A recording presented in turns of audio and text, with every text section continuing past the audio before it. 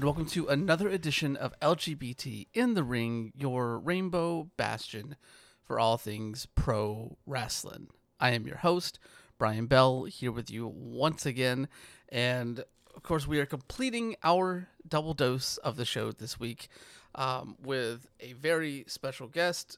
We're kind of crossing the bridge out of Journo January in an interesting way here, talking to Quinn Carver Johnson, a poet, whose first poetry collection came out back in September called The Perfect Bastard, which is a sort of narrative collection of poems telling the story of a non-binary queer pro wrestler working a fictional circuit in the kind of the Midwest, Mid-South region of the world, and kind of telling this very interesting story about authenticity and representation of queerness in those spaces in a very, very interesting, real, and raw way.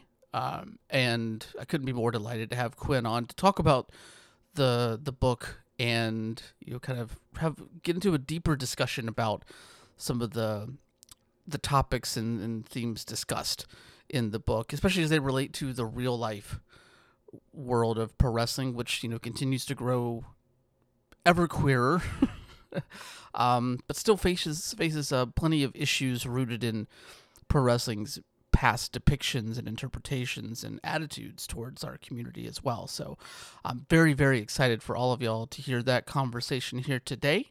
Thank you again for everybody who has gone and listened to our review or recap or discussion rather on Effie's Big Gay Brunch 8. Of course, that dropped yesterday. I don't know. There's just something special about bringing someone in, especially someone that's close to you, like I am with Hollis. We don't just do the Patreon show Required Reading together. We've been friends for decades at this point. But just knowing that I could kind of help give him an avenue into seeing what the pro wrestling world has become since he really dropped off as a fan is really special. And just to, I don't know, y'all, if you listen to the show, you hear the glee, and it's always been talking about all of the matches from that show. And that's the point of all this, right? The point of pro wrestling, and why we keep doing all of this and continue to change the game in the way that our community has over the last number of years, is to see all these new eyes and or eyes that haven't paid attention to pro wrestling in a while really come back and see the change that has happened and understand there's even more of a place for them in this space too. And there's so many new favorites to discover as well. So yeah, if you haven't yet, go check that one out too. That dropped yesterday. I apologize for its length. Hollis and I, when we get going, we get going. So did not plan to record a podcast that's longer than the actual show we are talking about, but sometimes that's what happens there. So it was very funny. Like when we got together to start recording, we're literally like, oh, this will only take an hour. And then of course we were there you only heard the 3 hours of it and not the hour or so that, was cut because it wasn't actually talking about the show. But either way, it doesn't matter.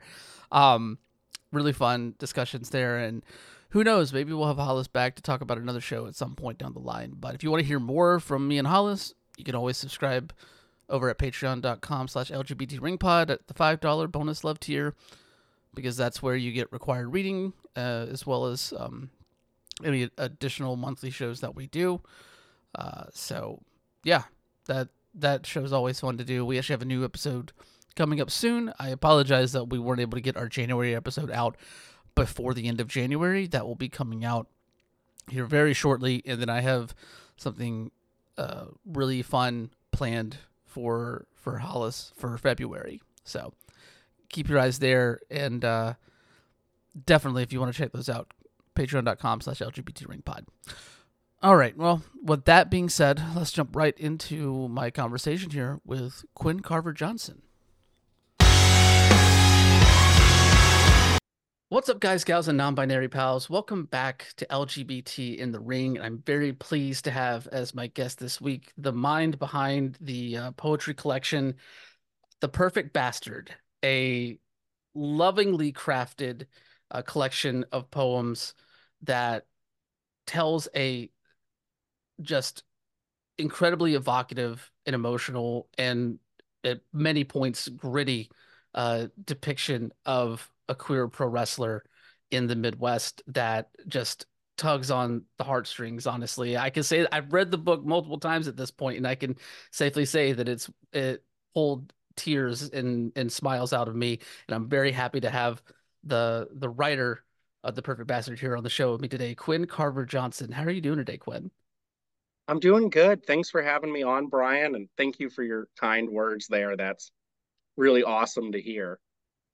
No, I mean it's the God's honest truth though. Like I whatever like we got in contact about like what about a month or so back, right around when the QWI 200 list was kind of going out. And Yeah, and I was that was a very, very welcome discovery to like kind of like make that connection with you because I think you don't necessarily get a lot of like people in the poetry world, especially like from the queer community, that are like really touching on this burgeoning avenue of like the queer pro wrestling movement that we see, right?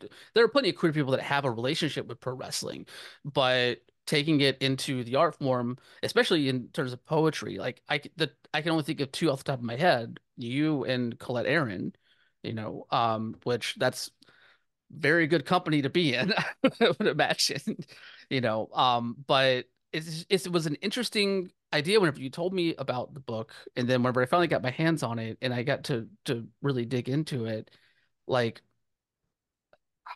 there was just something about this like this hillbilly nature that was built into this story of not just a queer pro wrestler, but just a queer person trying to like, find their way in this incredibly like predatory world that pro wrestling can present in terms of like the backstage scenes and as well as some of the front of stage stuff too. Like, and really kind of finding this power within themselves in a way. Like it was just really invigorating and refreshing to see. yeah, that's awesome. And I'm glad you kind of touched on, um, that connection and then also Colette's book.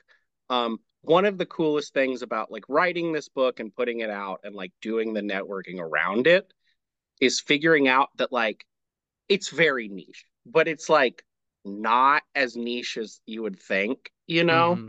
Like, um, I wrote this book originally as my senior thesis project. Majored in creative writing. And it was like, of course, I was the only one there writing about pro wrestling. I was the only person writing about queer pro wrestling. Um, but it's been so awesome to figure out like, there's actually like so many books about pro wrestling that aren't just like nonfiction, that are short stories and poetry and plays and things like that. And then to learn about all of like podcasts like yours and queer people writing about wrestling and covering wrestling and getting in the ring, learning that like I am not the only person with these experiences that feels this way, is actually really cool. Though I found Colette's book, Hold Me Gorilla Monsoon, great book. I recommend it. I found out that that book existed about halfway through drafting this in college. And I just went, fuck, I'm going to have to start over. Um, and I like scrambled to find a copy of it and make sure that we did not write the same book. And Hmm. thankfully we, didn't. I think, our books are very different and distinct in a lot of ways. Um, and Yeah. once I knew that I hadn't accidentally plagiarized her book, I was like thrilled that it existed. I mean, I can understand that fear, especially like feeling like you are the only one in the space and then finding out like, oh wait, no, there's this other person who has already put out a collection like that maybe isn't along the same lines, but just the fact that you are so deep into this niche that and you have this idea of what this niche has to be. And then you find out someone else has written within it, and it's like, oh shit, like somebody, like I'm stepping on someone else's toes. But like knowing, Yeah. like, because like I've known Colette for a little while now, and like kind of getting to know you over the last month, like I can see where that fear was, but I also can see two very diametric different like approaches and viewpoints when it comes to like approaching the collections that y'all have put out. Yeah, absolutely. Yeah. So I didn't mean to cut you off before. Like, what were you about to say? Oh no, it's just, that's been so cool getting to like network and learn, who is in the pro wrestling literary world and who is in the queer pro wrestling world and the ways those interact. Hmm. Um, because in some ways it's cool to be like, I am unique. This is like no one's ever seen anything like this. But then in other ways, it's just like, okay, cool, I have friends. I'm not alone, which I think is like a thing like a lot of queer people and a lot of pro wrestling fans feel. Yeah. Um, it's like, oh, thank God there's like somebody else. I can definitely attest to that feeling for sure, especially whenever you combine the two together in ways. Like it is very easy to kind of feel like you're just on this island by yourself and to have these new avenues open up of communication. Like it just makes you feel less lonely and there's a power in that, I think. Yeah, absolutely. Because, the other side of that is like, oh, I wrote this book. Oh, that's awesome. Tell me what it's about. And I'm like, well, it's about a non-binary pro wrestler. And they're like, none of those words make any sense. No, I love the idea of like having to describe this to people, and I think that would be a perfect like avenue to start kind of talking about the book a little bit is like how do you describe it to people whenever they ask you about it? And how has that Yeah, description I like mean, evolved? it depends. Sometimes it's just a book about pro wrestling. Sometimes it's a book about queer pro wrestling. Um, but I think, for your audience, it's I guess what you would call a novel in verse. It's a full like narrative that overarches through all of these different poems, following this character, the perfect bastard, um, who's a queer, non-binary indie pro wrestler in this kind of fictional indie territory that kind of takes place Missouri, Kansas, Oklahoma, Arkansas, which is where I really grew up. I was born in Kansas, went to college in Arkansas, and now I'm here in Tulsa, Oklahoma. So it's really,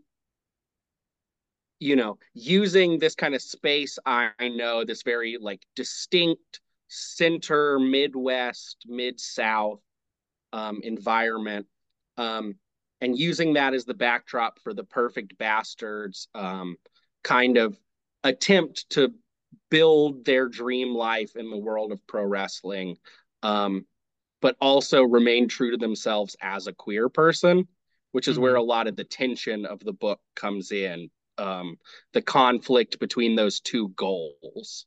Mm. Mm. No, it's an interesting conflict, honestly, and I think one that resonates with a lot of people, not just depending on like, where they grew up, like if they grew up in like the Mid-South, like yourself, or people that like me that grew up in the Southeast, like they're like you always kind of are faced with this dilemma of like how much of yourself do you put out there, growing up and like, and the idea of masks and they play obviously they play heavy emphasis in parts of the book, but even beyond like the idea of pro wrestling, like growing up queer in these areas that, you know, are more hostile than other places, perhaps, to us and to our community, like yeah, it brings up the idea of like straight passing, the idea of like putting these sort of like different versions of ourselves on depending on what community we are around, and not really having too many spaces to really just let all of that fall away and just be like who we are, like I don't know, like that sort of idea like really struck me, especially with the setting that you chose for it. Obviously, like it's an area that but it's also an area that I feel like gets overlooked in like the real world pro wrestling space, especially in the way that we've seen the independents kind of have their boom. Like obviously like St. Louis has its place with a few companies there, but like Kansas, Oklahoma, Arkansas, you know, and those areas like obviously have pro wrestling, but they don't have the same level of like eyeballs on it as other places do. And in some ways, I can see how that makes those areas maybe feel forgotten. But um, I think that's one of the reasons why I was so pleased to kind of find people like in the area like that you're in, like Logan Knight and Olivier Vegas and Malik Mayfield and like people like that not only are um queer in the pro wrestling space, but are um really thriving in the areas that they have right now and starting to kind of have their names come up a bit more outside of it. Yeah, I'm a huge Logan Knight fan. I've got one of his posters hanging up in my office at work. He was just named Oklahoma Wrestler of the Year, and Dope. like very, very well deserved. He's incredible, and just such a great guy too. You know, we'll talk about this a little later on, but we met through a book event I had done, Oh. that he worked at. Um, but yeah, you're right that this is really like not pro wrestling country. And like in the terms of like indie pro wrestling, but also in the terms of like WWE, AEW. AEW just like within the past few months has been like Wichita, Kansas, Oklahoma City. They're coming to Tulsa for the first time in a couple weeks, and I'm actually going to be out of town, and I'm pissed about it. Um, but WWE, they do like a show in Tulsa like once a year, but growing up in Kansas, you could go see them in Wichita, but it was a house show. Hmm. Same deal in Arkansas. They came to Little Rock maybe once a year, and then some house shows around. Like there wasn't, it's not these like coastal areas or St. Louis or, these high, Chicago, these high trafficked metropolitan areas that see a lot of that stuff. Mm. Um, so a lot of my exposure to pro wrestling has been pro wrestling on the television. There really hasn't been, before I got here to Tulsa, a lot of chance to see live pro wrestling. How did that kind of like shape your view of it and your relationship with it growing up? Like having it be just like this one way thing where you're watching it through the TV and not really getting the push and pull of the live experience as much.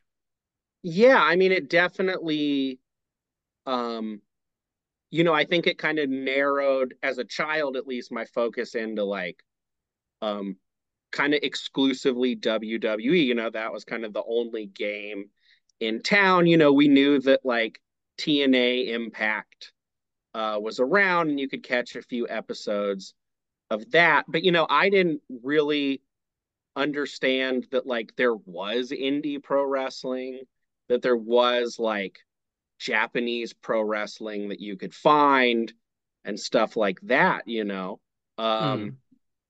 it was really just, what came on the TV every week, um, which was the WWE, which has not had a great track record of presenting queer folks, Nope.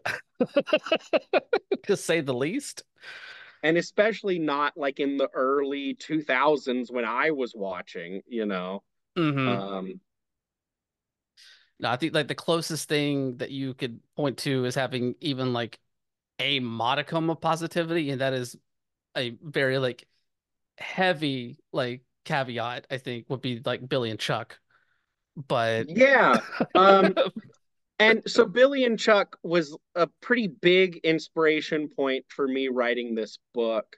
Mm, Um, that happened like 2000, late 2001 through 2002, which was a little too early for me to have watched it live, you know? hmm. Um, but there is a part in the book, Act Three, where the perfect bastard is kind of given a Billy and Chuck storyline. You know, they're presented this wedding angle that they know at the end of this angle is not going to end in a happy marriage. Because that doesn't happen in pro wrestling. Um, you know, um, it's a stage for violence. Yes. You know, it's a stage for drama and betrayal and that kind of soap opera swerve at the end. Um, Sorry, I'm just looking up real quick. and I need to see. I just so I don't mean to cut you off. Just the name of the poem that you're referencing. I love the title of it. I just need to put it out there for everyone to hear. They say 50% of marriages end in divorce, but 100% of pro wrestling marriages end in disaster. yeah, Oh, would you like me to read that poem? It's a pretty short yeah, one. go for it. Um, yeah, I'll do that. But yeah, that Billy and Chuck thing, and what I want to say about that is I think Billy Gunn is one of the most talented in-ring performers like ever. It's Hmm. even like watching back like all the Billy and Chuck stuff as like research for this book and getting like so angry at like the shit that JR and Jerry Lawler would say and the like way these two guys were presented. Billy Gunn was just out in the ring like kicking ass. Um, and I'm so happy to see him with the Acclaimed now. I Yes, like this is yes. like a redemption for Billy Gunn, I think. It's like the Billy Gunn apology tour. He's like making things right with the queer community. Uh, I'm huge Billy Gunn fan. I didn't get any response, but I sent all three members of the Acclaimed a copy of this book. Uh, and in my note to Billy Gunn, I said, I'm sorry about Act Three. I forgive you. Um, but yeah, here's this poem that's kind of based on that Billy and Chuck marriage. And it's called They Say 50% of Marriages End in Divorce, but 100% of pro wrestling marriages end in disaster. Chekhov's gun, isn't it? To stage joy in a ring designed for violence and expect violence not to barge into the rehearsal dinner drunk and sloppy. Give me a break. No one signs a contract without flipping the table and swinging a few fists. Certainly, no one is happily wed in this world. No, not without blood. You know as well as me in this ring, wedding bells are just the same as the ring bell in the corner. When it starts ringing, someone is going to throw a punch. This time, it's me, the beautiful, blushing bastard bride dressed in white, holding an explosion of pink flowers.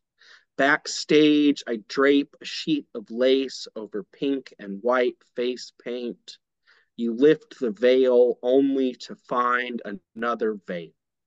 Doesn't it just feel right?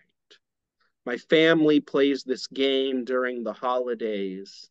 I'm telling you this because tonight I am welcoming you into my family. And the rules are simple. You take $20 or $10 if it has been a rough year, and you put it in a box covered in gift wrap. You wrap that box inside another box, and you wrap that box inside. Well, you see where this is going.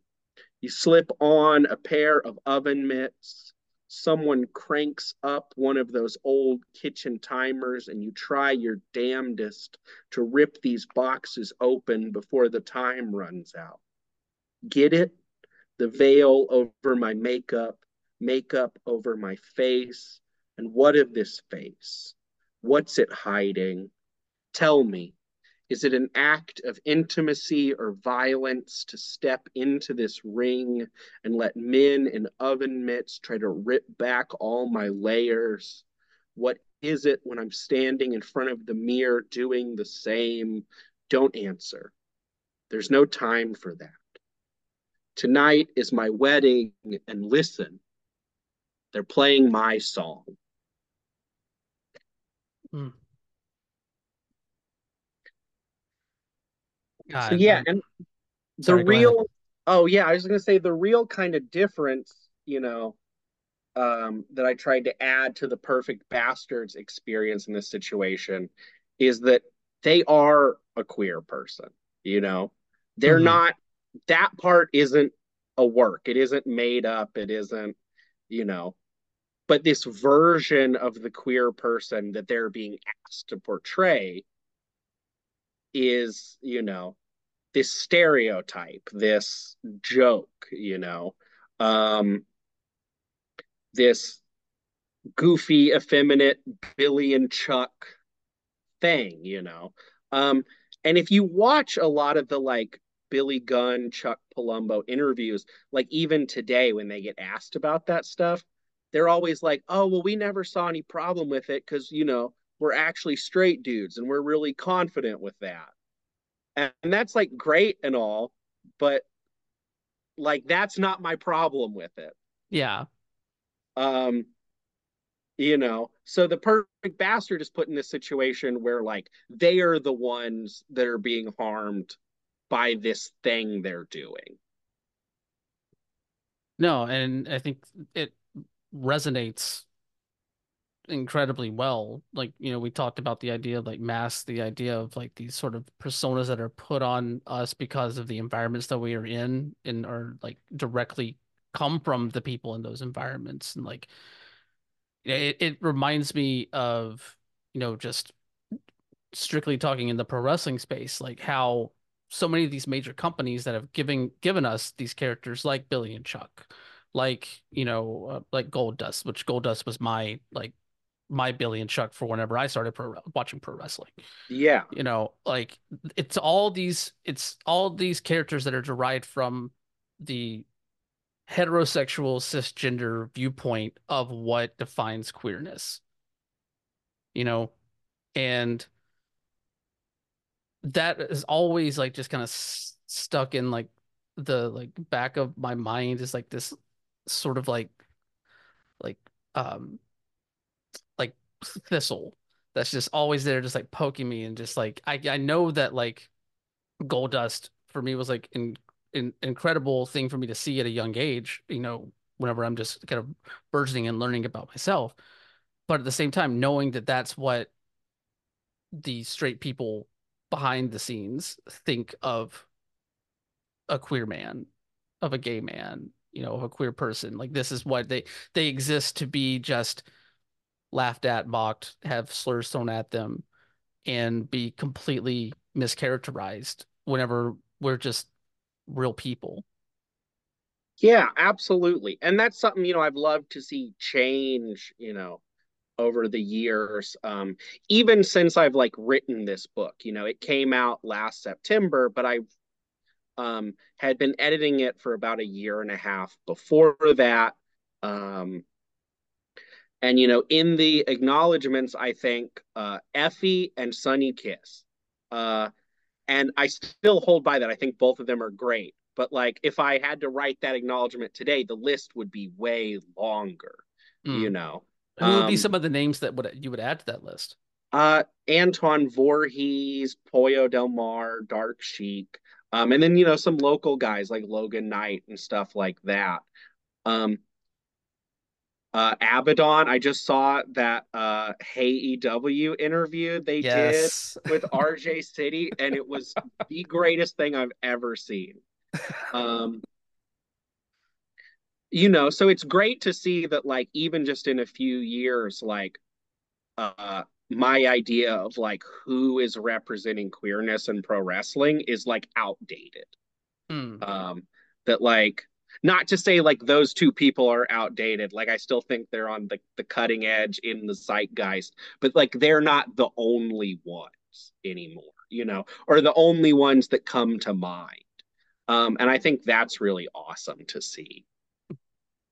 No, like I'm with you because like I think a lot of people whenever they kind of discover this side of the pro wrestling space, right? Effie and Sunny Kiss are definitely two like people that are are entry level people for them. Like they are I think they have like the level of popularity and the level of visibility that people can really like gravitate to them and have more of a chance to really see them. But then as you get into the space, you realize there's like so many more and there's so many more depictions of queerness too within it as well. Like it breaks down this historically held idea within pro wrestling of like, well, this is the one way that you present a queer identity. This is the one way either they're like, Mickey James like trying to, like kind of the like single white female lesbian sort of thing going on, Right.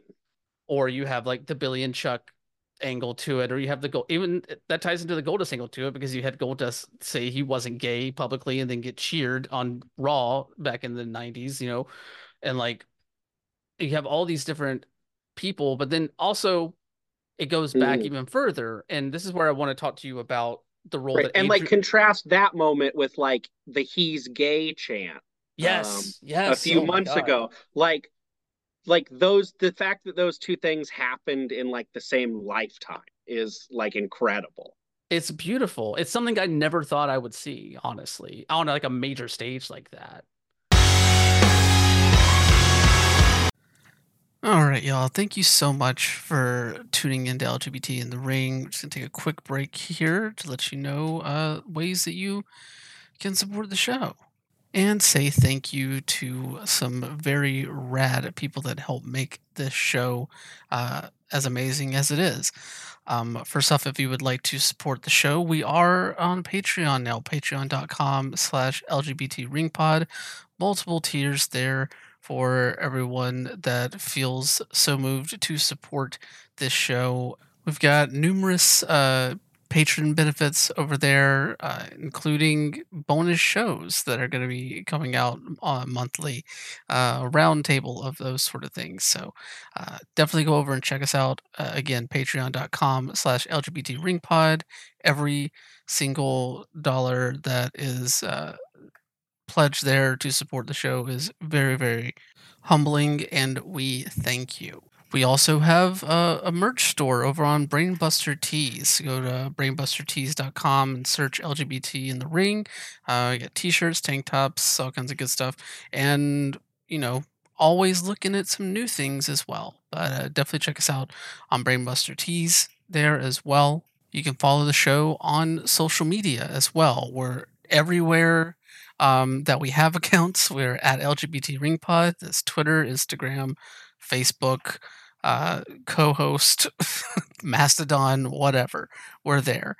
So follow the show there. You can follow me at WonderboyOTM on Twitter and Instagram as well. We also want to give a huge thank you to Sarah and the Safe Word for the show's theme, Formula 666 from the album Red Hot and Holy.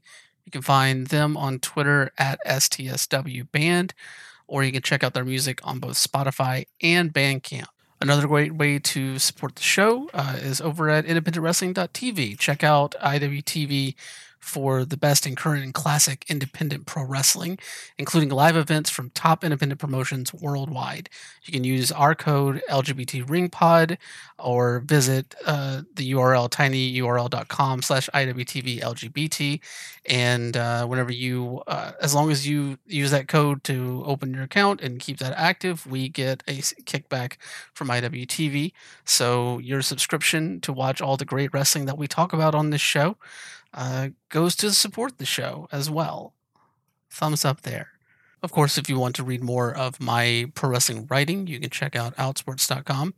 And if you are into video games, I also co host a video game news Twitch stream every Monday at 8 p.m. Eastern, 5 p.m. Pacific. It's called the Mr. Video Game Super Show. I co-host that with two dear friends and Twitch streamers, Slacker Kite and Lady Merowin. Just run through the week's gaming news, or we throw on a game and play and just have fun and be dumb. It's great. But you can check that out every Monday, 8 p.m. Eastern, 5 p.m. Pacific, over at twitch.tv/Dead Sun Entertainment. Sun like the star. With that said, let's get back to the show.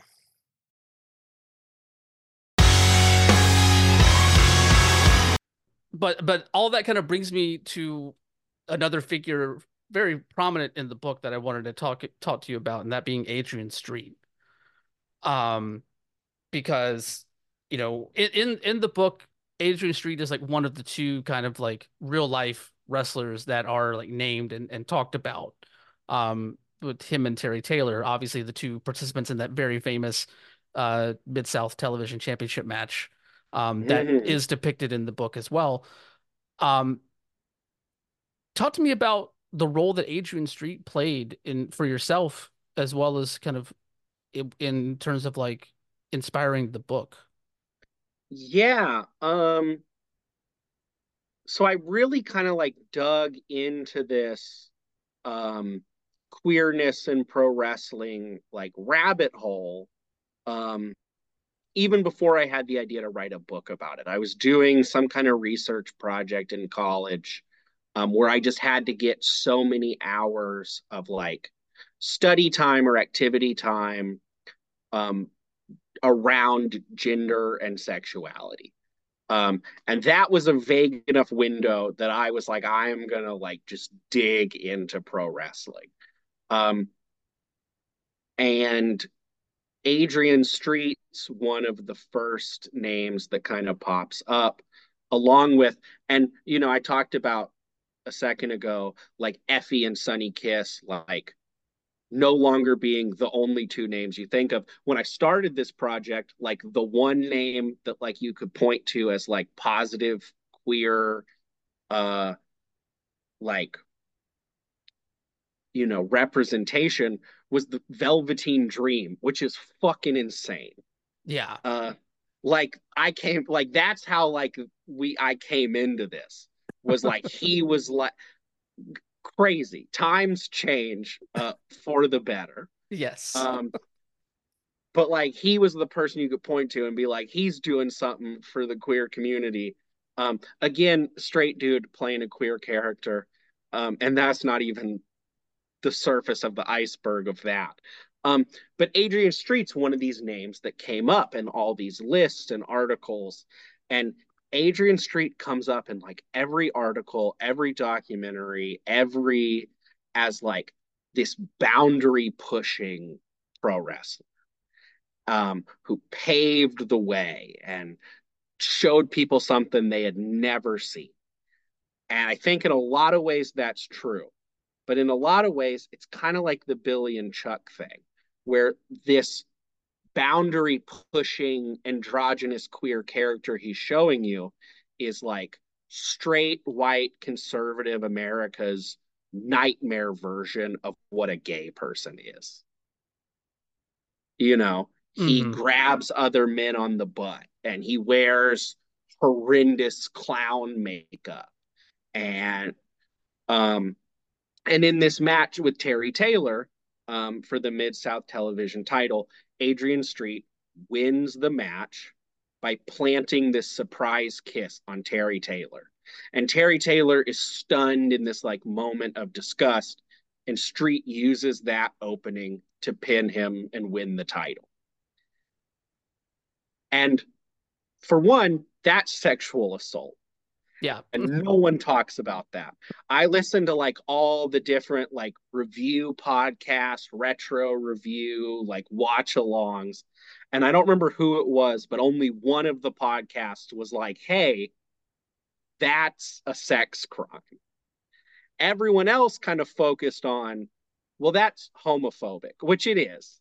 Yeah. But above, but it shares this message that like what queer people are in the Adrian Street version of events is like predators, which is something that like the conservative far right is still trying to tell people about drag queen story times and about trans people. And, we're still getting this message that, like, this is dangerous for your kids, that this is something inherently violent and dangerous.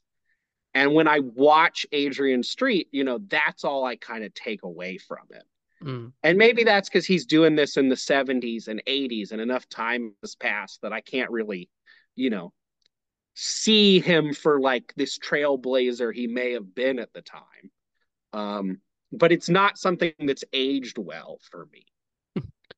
I mean, I can understand the viewpoint though, because like I think for a long time before I really kind of delved into sort of like the wider like impacts and cultural touchstones of these things for myself, like I think I had Adrian Street kind of in that same boat in a lot of ways, and through the course of a lot of like re-examining of figures, you do kind of come to a different place and at points with characters like that, especially I know for me where it started to really turn was whenever WWE put out the mini documentary that they did on Adrian Mm-hmm. Street. And I remember I had just started Without Sports and I watched that documentary and I noticed that in the entire like 20 to 25 minutes or whatever that it was, never once did they ever say the word gay in it. They Mm-hmm. never said like queer, gay, homosexual, anything like that. It was always flamboyant. It was always androgynous. It was always these coded words that were like, well, you know what we're talking about, but we're not willing to actually say it. And that apprehension always it stuck with me since I watched it. Um, and it just speaks to like you're willing to like create characters that will play in our playground, but you don't actually want to do anything to make us feel like we belong. Right, absolutely. And same deal with Billy Gunn. I love watching most Adrian Street matches. He is like an incredible catch wrestler. Oh, yes. He's a legitimate tough guy. And I think he's like a good promo too. He knows how to work over a crowd. Um but he's also the bad guy. And he's the bad guy because he's queer. Yeah. Um And like there was like one I think it's an odd sort of like relationship that I think some people can have with Asian Street because like yes, like there is that push and pull, right? With like, you are basically like mirroring the queer panic that we're seeing in this era that is basically persisted into, our current day. Just honestly not really changing all that much, just a different focus, being put more on like trans people versus just the general idea of like the gay man or anything like that. mhm. But at the same time, like there is still like I still find some power in certain aspects of Adrian Street. Like like the photo that famous photo of him with his father, outside of the coal mine, and you have like the coal miners like all sooted up with and the big eyes, and you just see Adrian standing there. Like I find myself so many times looking at that picture and like pulling inspiration from it, just seeing like, this idea of like someone that can be themselves, even though that's not really Adrian Street, the person. That's just the character Adrian Street in that photo. But seeing them like rise above this sort of like lot in life that they thought they would have, or like the like dreams or aspirations that the father would put on the boy and that sort of thing. Like, and you can pull power from that, but at the same time, that there's a level of facade to it because he's not queer, because he's portraying a character, even in this very inspirational photograph that has stood the test of time. Like it's just this like weird like dichotomy that has persisted in like it's similar to how I feel at times about Goldust, how I feel about Billy Gunn and Chuck Palumbo. I mean, even recently, we just had the Big Gay Brunch 8 happen where, like, Mansoor and Mason Madden, the former Maximum male models, who had, another gimmick along those lines in a way, no matter whatever the WWE brass wants to describe it as metrosexual as opposed to it not being a gay thing. Um, and then they get released and they have their match against Effie and Alley Catch at the Big Gay Brunch 8. And you see, like, it's like a different take on a similar story in a way of like, okay, well, y'all want to come into the space, y'all are gonna have to commit to the bit now, you know, and it just has that separation of like the reality of the person and the reality of the character, and just where do you find the praise and the fault in the space between. Yeah, and that's kind of the journey that the Perfect Bastard goes on with Adrian Street too, not just me, as a wrestling fan. The Perfect Bastard in this story is kind of, you know, finds themselves in Adrian Street early on, kind of as a queer person, as a wrestling fan, as someone who wants to step into the ring. And that's kind of the idol that drives them forward through a lot of this story. Um, because I think there is a lot of inspiration and a lot you can um take there. And that photo, that, you know, I'm not the only one to ever talk about it.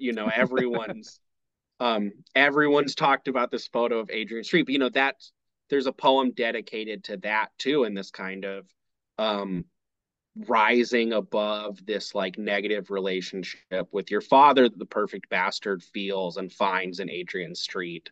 But as they get later on in the story, in a similar way to the way that I kind of recontextualize the Billy Gunn, Chuck Palumbo story, the perfect bastard later on is given another set of bookings that would put them in this storyline where they would win a championship, this thing they've always wanted.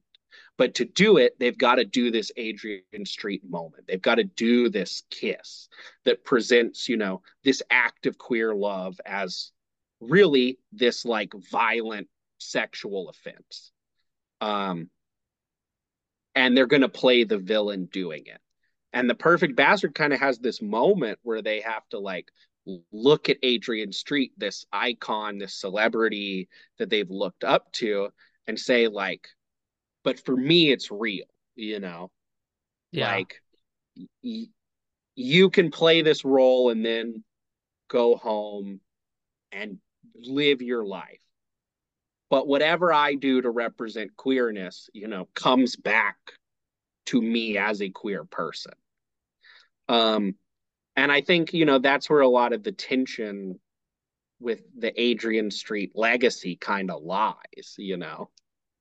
No, I think it definitely does, and I think that's why like that particular poem, like towards the end of the book, was probably the one that like cut deepest for me. Like that was the one that like was had the most impact because, so many of us growing up have our Adrian, either they have Adrian Street or they have their version of Adrian Street. And to kind of like whenever you're younger, you you take in what you can from it, and maybe you try and like either ignore like the problematic aspects of it, or you're just not aware of them because you're just too young to recognize those things. But then as you grow and you learn and you look back at these things with and take off like the nostalgia glasses, and you kind of realize more and more that like I still understand why I pulled so much from this character, but at the same time, what kind of damage did it do?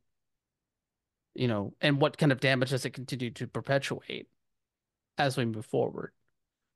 Like that, as someone who like is like keenly focused on the pro wrestling space, you know, as deeply as I am, like those kind of things like just gut me whenever it's one of those moments where you just kind of like read something and you sit with it and you're just like, fuck, like you're like going through events in your own life. And that's what I love about the book is like there's so many pieces in it that make you do that. But for me in particular, that was one that was just like, man, I need to just like it. Yeah, that was a kind of a put a bookmark in and just put it down and just kind of like sit with myself for a little bit moment after reading that one in particular. Yeah, well, I'm glad I could have that effect, you know. Um, Yeah. I hope this is a book that makes people kind of reflect and, you know, especially make queer people see themselves, and hopefully in a positive way. You know, I don't think representation's everything, and I know like thankfully our conversations over, you know, the past few years in terms of queerness have kind of risen above just that, you know. But it is like vitally important to see yourselves. And I think, especially as queer people, we're so accustomed to finding representation even when it isn't there, you Hmm. know, for better or for worse. Reading, you know, I think MJF, Adam Cole is one of the greatest queer romance stories in modern times. Um, you know, because I think just as queer people, we're accustomed to like their boyfriends they want to kiss, you know, latch on to any kind of homoerotic undertones that are there. Um, but often that act of like reading queerness into something that isn't inherently queer or is queer in this disingenuous way does have its pitfalls and its disappointments. And you get hurt in a lot of ways, um, because it wasn't meant for you or it's not what you're actually searching for. Hmm. Um, so kind of one of my hopes with The Perfect Bastard was to provide this like actual, like legitimately queer wrestling character, you know, to create the character I would have wanted to see on the television when I was growing up. Mm. And what's interesting about that aspect of it is that you brought it up earlier, in promoting the book and kind of, like, having this like staged readings of some of the pieces in it.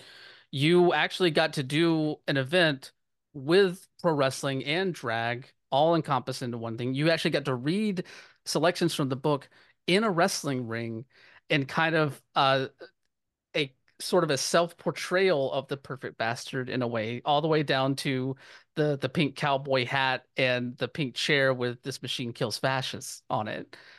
Yeah. Yeah, so he did this event in October of last year called The Perfect Bastard versus the Boyhood Dream. The original hope was to have two wrestlers portraying the Perfect Bastard, and then this character, the Boyhood Dream, who does not appear in the story but kind of encompasses the general themes of the book, you know, the tension that the Perfect Bastard's like facing in this story. Um, and we weren't able to do that specifically in the end, but we were able to do a backyard wrestling show, that featured me reading poetry and a trans friend of mine playing guitar and doing some of his songs he had written. And we got a local drag queen to come out and do her number in the ring, kind of in between um, these matches. And this is where I first met Logan Knight. He was in one of these matches at the time. Um, and this event was super cool. I partnered with this local artist named Caleb Lindsay. He's got this artist residency house here in Tulsa called the Queen Rose Art House. It's, you know, he bought this house, but he's painted it all these different beautiful colors and painted. He does drag performances, kind of these um, both like musical drag performances in characters, but also um, these like internet comedy shorts where he plays all of the characters in drag. Um, and so like him in drag is like up, like painted on the sides of the walls and the outside of this house. And then around the privacy fence, all these other artists have come in and done little like square murals. So it's this really beautiful space. And they were doing this art organization he's a part of, the Tulsa Artist Fellowship, was doing their annual open house that week, where they bring in a lot of other artists and art writers from all around the country. And I was able to like, this event was like the second to last thing in the weekend. It was this event and then like an after party. So Mm. all of these artists from all over the country and art writers and photographers were there to see the goofiest show that they could have ever imagined. You know, they're looking at these like paintings and art installations, and then it's like backyard pro wrestling. Um, and drag. And Sasha Velour was there, Oh, like just really? in the audience. Uh, she said she was going to buy one of my books online, and I don't know if she did. Hmm. Sasha Velour, if you listen to this show and you didn't buy my book, shame on you. Um, You still have a chance to make up for it. yeah. No, but so that was super cool, Um, but it was also, it's this form of entertainment that's like looked at as low brow to a lot of like the artsy fartsy world. Um, and there was definitely tons of that happening in the ring. In the first match, Logan Knight was fighting another wrestler um, who was in a clown gimmick. And the clown stole his nose, rubbed it on his butt, and then gave it back. And then Logan's like selling like it smells really bad, and then gets hit with a move. Um, one of the most creative things I've ever seen. Yeah. Uh, and I think that's one of the beauties of like indie pro wrestling shows too, is you're seeing like some of the most creative stuff you'll ever see for an audience of like 30, 40 people. Yeah. Um, in the final match of the night, the wrestler who won the main event was, so tired that they like fell over in the ring. And the referee revived them with a joint. It was great. It was so much fun doing this show. And just getting to like, I write in this book about like the perfect bastard helping the ring crew put the ring together and these like eager-eyed teenage boys who like think it's so cool to get a touch of pro wrestling ring. And then I got to like do that. Like after I had already written about it, I got to help, put the ring together and take the ring apart. And the neighbors because this is in a real neighborhood. Yeah. Um, the neighbors from the next house over came over and these boys helped us take the ring apart and um just like really cool community stuff. But also, I wrote this book about pro wrestling because I love pro wrestling, because it's something I've always loved. And it just felt right to me that like this should happen in a ring. This should happen, you know, the poetry audience for the most part, you know, I am their connection to pro wrestling. Mhm. Everything that that my audiences for the most part know about pro wrestling is something I've told them like before I read a poem as context or you know um in conversation. So getting to like show them like this is what I'm talking about. This is why this is like beautiful and artistic and fun. Um was really like something I wanted to do. I Hmm. wanted it to not like don't take my word for it that pro wrestling's great. Like look at it. And even the Caleb Lindsay, the artist whose backyard we used, um, you know, knew nothing about pro wrestling beforehand, but was talking to the guys after the match, like, "Hey, how much do you charge for this? Would you want to come back and do this thing again?" So I feel like I like accomplished my goal in that, and like I connected this other world I'm a part of to this thing that I love. Mm. There's always like a a warm feeling that comes whenever you're able to like introduce people who don't really have a connection to this world and show them something that they that they can connect to and can understand why there's so much appreciation and love and commitment to this as an art form, and to hear that that was the reaction from the people that were there in attendance that really hadn't had an experience like that before, it warms my heart. It makes me so Yeah. happy to look at the And power that wrestling has.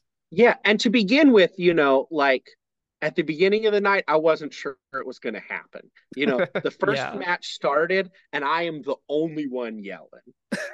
Um, there's some videos where you can just hear me and no one else like reacting to some of these moves. But as the night went on, the audience, like, I think they didn't know what they were watching. Uh, is totally outside of their like comfort level, their like sphere of familiarity. Um, but they gave it this chance, and as the night went on, they like got into it. And that was so awesome to see. And I think that's like just true about pro wrestling.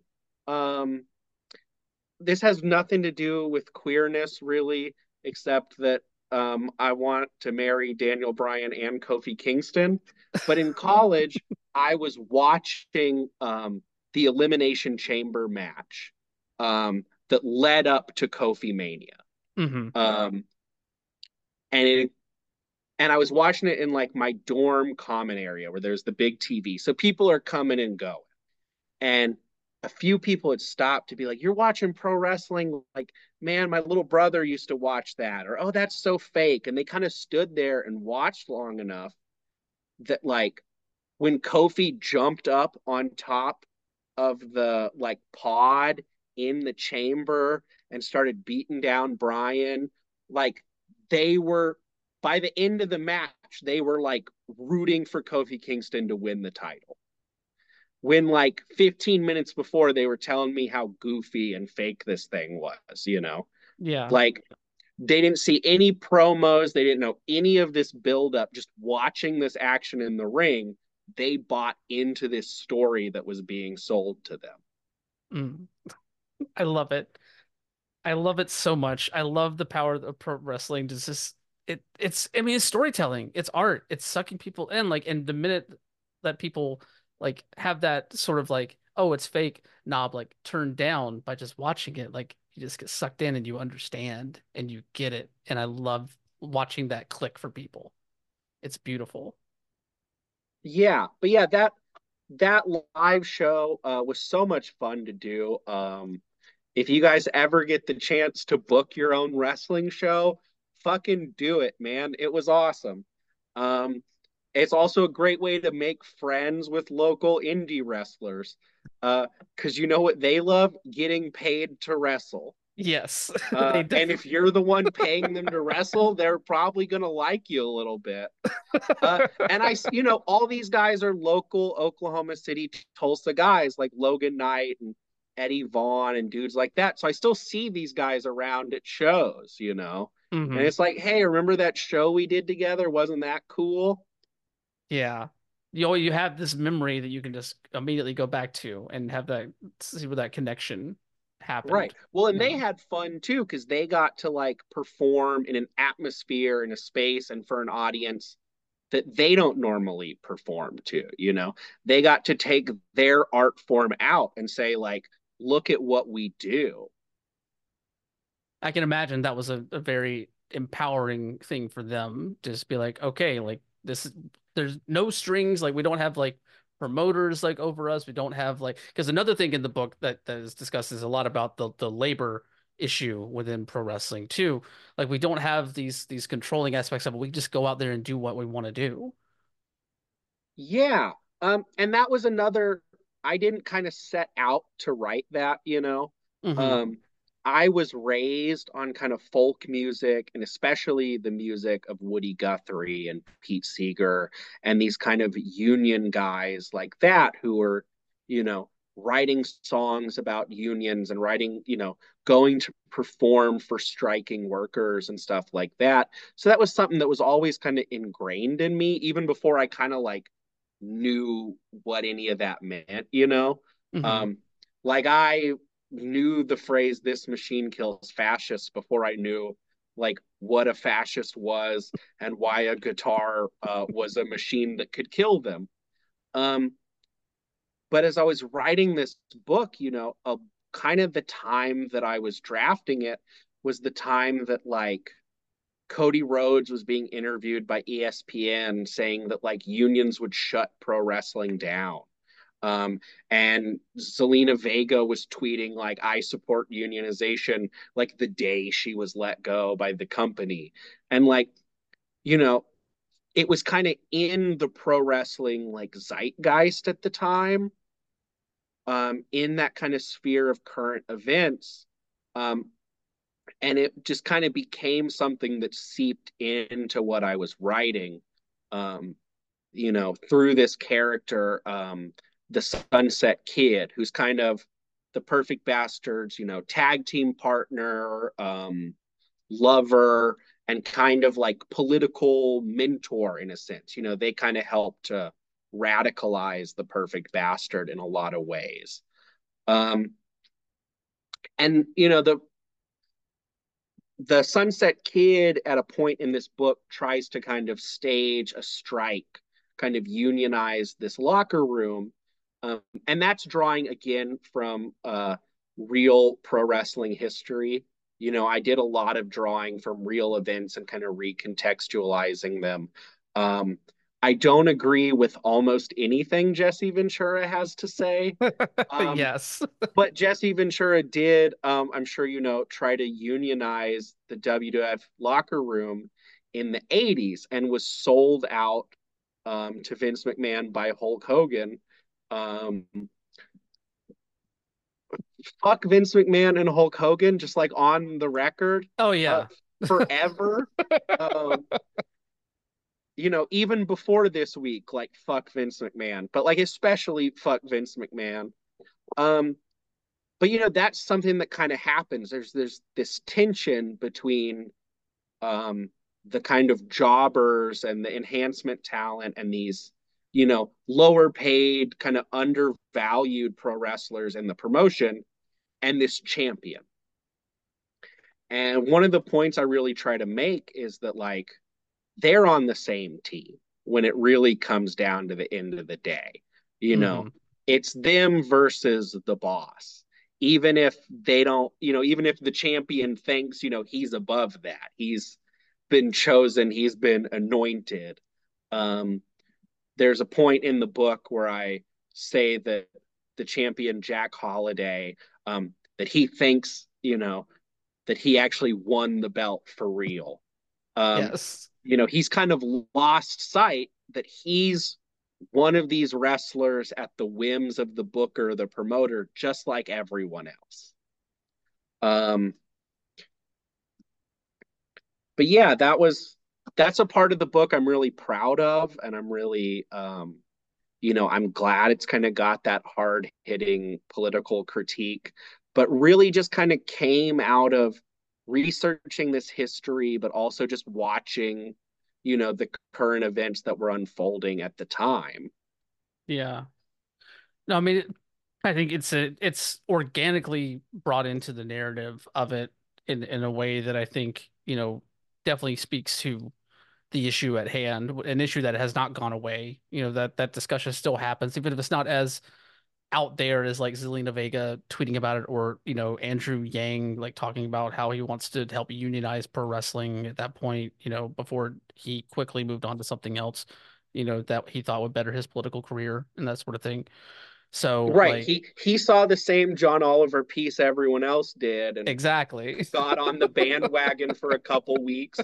Uh, and then John Oliver put out another episode and he, got on that bandwagon. Hmm. Um, but yeah, I mean, at the end of the day, I think the book is really about like queer people in the workplace Hmm. and the struggles, queer people face. And, a lot of those are based on, how we present or how people think we should present as queer people. And we get a lot of that with the Billy, Gunn and Adrian Street kind of analogs. Um, but it's also, a class thing and a money thing. And, you know, Um, There's also a cultural aspect too, with the yeah. setting and like the hillbilly ness and that sort of thing too there. Like I love the description of like the birth of the very first like piece in it, the birth, like talking about like, just made of like tobacco spit and fucking dirt and all, like it's just like it just it's evocative of like, the things in those regions of the country that really are like deeply ingrained, these sort of like cultural touchstones, these idioms that are kind of put into the mindset of youth when they're growing up. Yeah, and I think, you know, there are queer people everywhere. Hmm. Um, but there are especially queer people in the places that you think there aren't queer people, you know? And I think maybe queer people are less visible in a lot of like spaces like Arkansas and Oklahoma, where it might not be as safe or they might not feel as comfortable outwardly presenting. But I think that's where the stakes are the realest, you know? Um, that's where like some hick bigot, dropping the F slur is like, there are queer people around hearing you say that. Yeah. Even if you don't think there are, even if you think, oh, we're in Arkansas, no, you know, this is straight white, you know, backslapping country. Queer people are there and they're hearing what you're saying and it hurts. Um, and so I wanted the perfect bastard to be a character that like is never in the closet, is never um and that was something that like people reading this book, even other queer people, like in the critique, workshop process would be like, there's no poem in this book where the perfect bastard like comes out, where they discover that they're queer. And like I think that's so boring, I guess. We've had Not that it enough is coming out stories at this not that it point. isn't important, but it's like that can't be the only queer story we know how to tell. Yeah. And it definitely isn't the only queer story like worth telling. Um, so it's really important to me that there's no moment where the perfect bastard is like, am I? Am I not? Well, maybe, you know, that's that is if that's happened, it's already happened before the book opens. Hmm. Um, in the same deal where they are never called anything else in this book except the perfect bastard. I don't shorten it. I don't give them a nickname. I don't give you like a name they use when they're not in the ring. For all intents and purposes, the perfect bastard is just their name. And they're never referred to in any other way. There's no dead naming for drama. There's allusions to the fact that the crowd or the booker might do that, but it never appears on the page. Hmm. Um, and that was something that was kind of important to me in like presenting a queer person who is respected in the world, um, at least in the most base level ways. And the perfect bastard has other struggles they come to in this world they're in as a queer person, where okay, you're a queer person, you're a non-binary person, here's how we expect you to act, here's what we want you to do as a queer person. And that's kind of the tension, but the tension is never like, we do not recognize that, we do not you know, that most basic level of respect that a lot of us still don't get and that a lot of us are fighting for.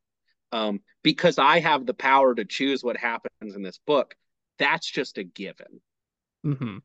Um, and that was one of those things that, like, some people, and even, like I said, other queer people kind of questioned me about, at least a little bit. And I was like, no, this is, you know, I feel very strongly about this. No, and I think you were right to do that too, because I feel like if because most of the book, it's not all of it, is like told from the perspective of the perfect bastard, right? Why would they want to like kind of why would they want to include that verbiage? Why would they want to like say their own dead name if whenever like somebody dead names them? Why would they want to like talk about that sort of thing openly, stuff that's going to hurt them to hear? Like it makes sense in the narrative as well. And hearing that that was like an active choice that you made and like that, I don't know, that just adds more to like the perspective, I think, of the character itself.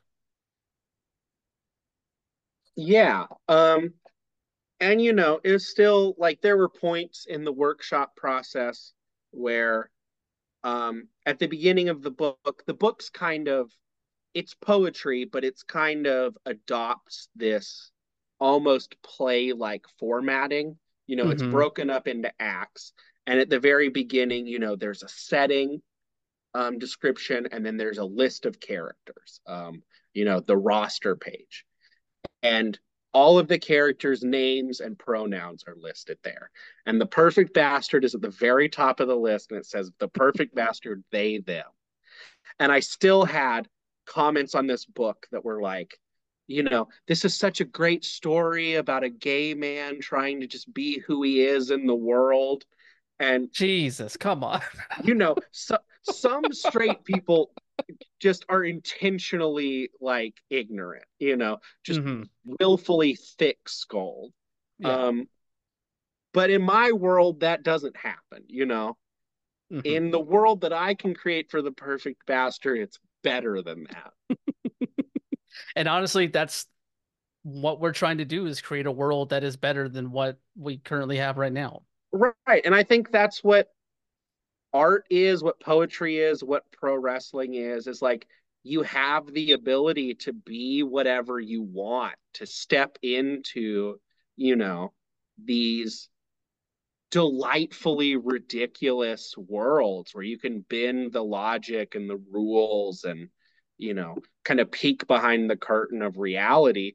And I think in a lot of ways, like in practice, like, that's not always the case, but I think that can be a really like liberating tool. You know, I Hmm. think if you're someone like me who grew up like almost exclusively with the WWE or like these mainstream versions of pro wrestling, like it has often not been, a place to explore these wide ranges of experiences and identities, but like absolutely it should be. And if you watch a lot of indie pro wrestling, like it is. You know, you get to see like people from different dimensions or you know, like if the Undertaker can come out and like has magic, like anything is possible. Yes. And that's awesome. And it like I think we can do more with like that tool we've been given. And I think there are a lot of people who are like looking at that. People like um Dark Sheik or Effie, or even in AEW, people like the Acclaimed who are like, okay, we can do whatever we want. Let's run with it. Mm. No, it's definitely a shift in power and one that has been long overdue. And to understand exactly like the limits of what you can do and how far those limits actually are. Like it's a wonderful thing to see. Quinn, I have one last question for you here as we start to wind down, and then we're gonna close with a reading of another piece from the book. But how now that the book is complete and out and it's been out for a little while, how has writing this changed your relationship with pro wrestling? Um, I think if anything, it's kind of like deepened my love of pro wrestling. There is this overarching narrative in the book. And I do want people to like pick up the book and read it. Um, from front to back. So I don't want to give too many spoilers about how the story kind of wraps up. But the perfect bastard makes this decision um, at the end of the book um, to kind of, they make this decision that maybe the world of pro wrestling is not for them or is not, you know, welcoming them in the way that they would like or is not giving them the respect that they deserve. Um, and that was what was true for the character as I was writing it. But I feel totally opposite, I just want to dig deeper into the world of pro wrestling. Um, Even when I think, like I said, that like the reality of pro wrestling doesn't always live up to its potential, you know, as this like liberating and freeing space. I think that just makes me like want to make it better or to find the wrestling that's doing that and promote it. Um, and a lot of, I found a lot of that on the indie scene, either through YouTube or through local shows. I think that's where a lot of the really like transformative stuff is happening. Um, Partly because, people are just being more creative um, because they're doing something they love, not doing something that's a job. But also because like there's not like corporate interests saying like, this is what the focus group wants or this is inappropriate for advertisers or whatever. Um, you know, um, I just like my love for pro wrestling has just been deepened by this book and by the chance, like I said, to network with all of these other people writing about pro wrestling or talking about pro wrestling in all these different ways. Um, One of my goals I've actually set for myself in 2024 is I would like to ring announce at least one pro wrestling show. Okay. Uh, I'm not an athletic person. Uh, I do not work out. I'm 5'8". I'm like, I don't, you're not going to see me in the ring, but I just like love being a part of this world. And I'd love to dig into some of those other aspects, commentary, ring announcing.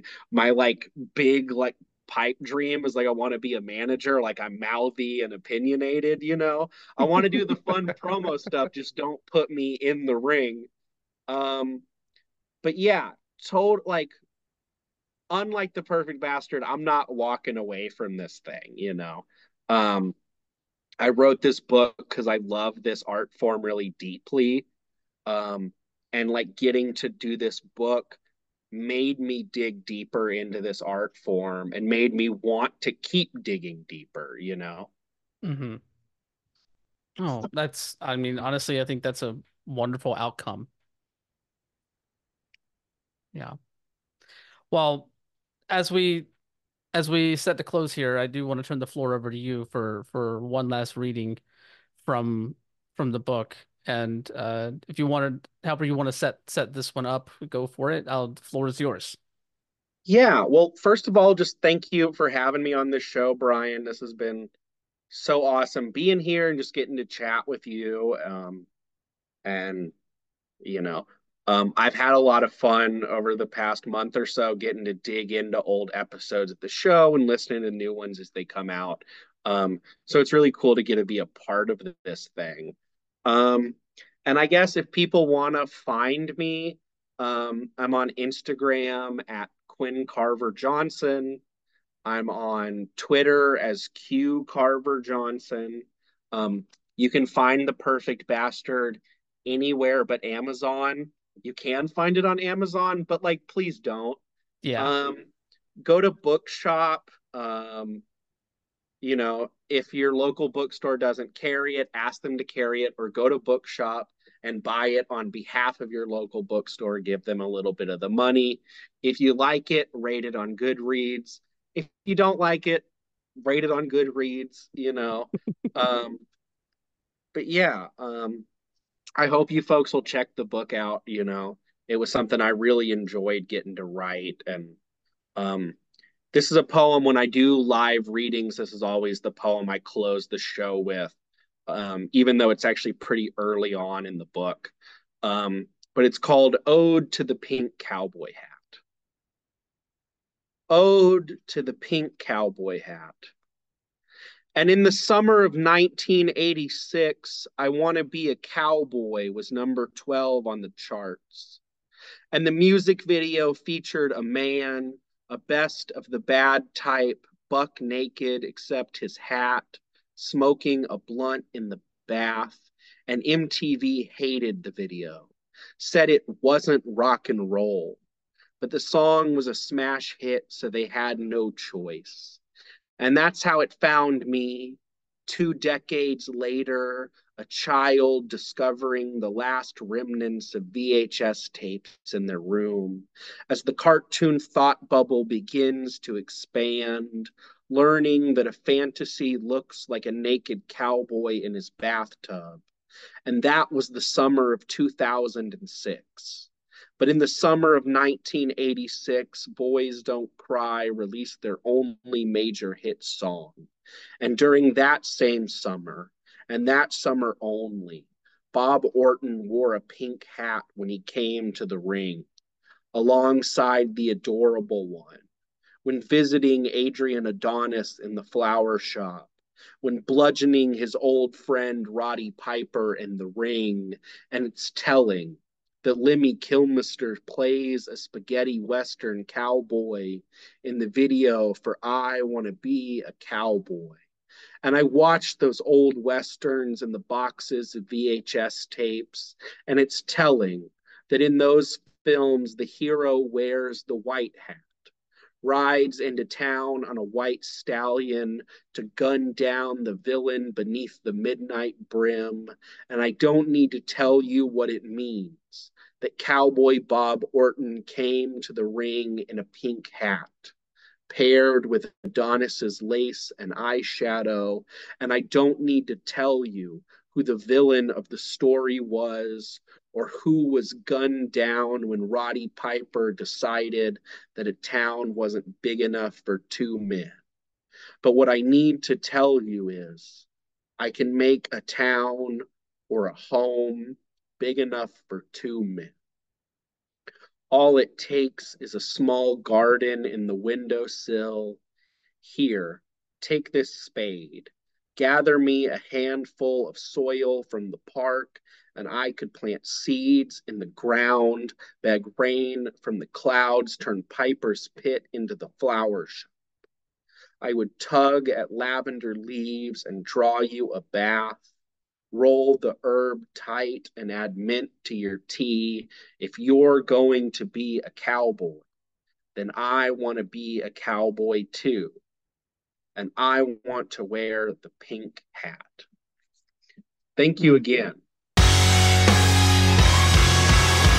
My thanks once again to Quinn for taking the time to come on the show and discuss their book, and especially give us those readings. I told Quinn this after we wrapped recording, but I think I could listen to them read from their book for hours at this point. Like I just got these goosebumps whenever they started reading their own words, and it was just and they're right. Like the best way to experience poetry is to have it read out loud, in a personal setting. There, just amazing stuff. Obviously, if you want to pick up a copy of the book for yourself, it's available at Northwestern University Press, as well as all the other sites and places that Quinn mentioned there at the end.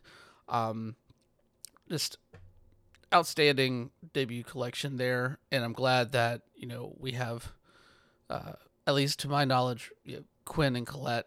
Now we have multiple people in this space that have really done some very evocative poetry, looking at wrestling through looking at wrestling through different lenses than it has ever been looked at before, in that way. So definitely check out the book if you are at all interested. I cannot recommend it enough, honestly.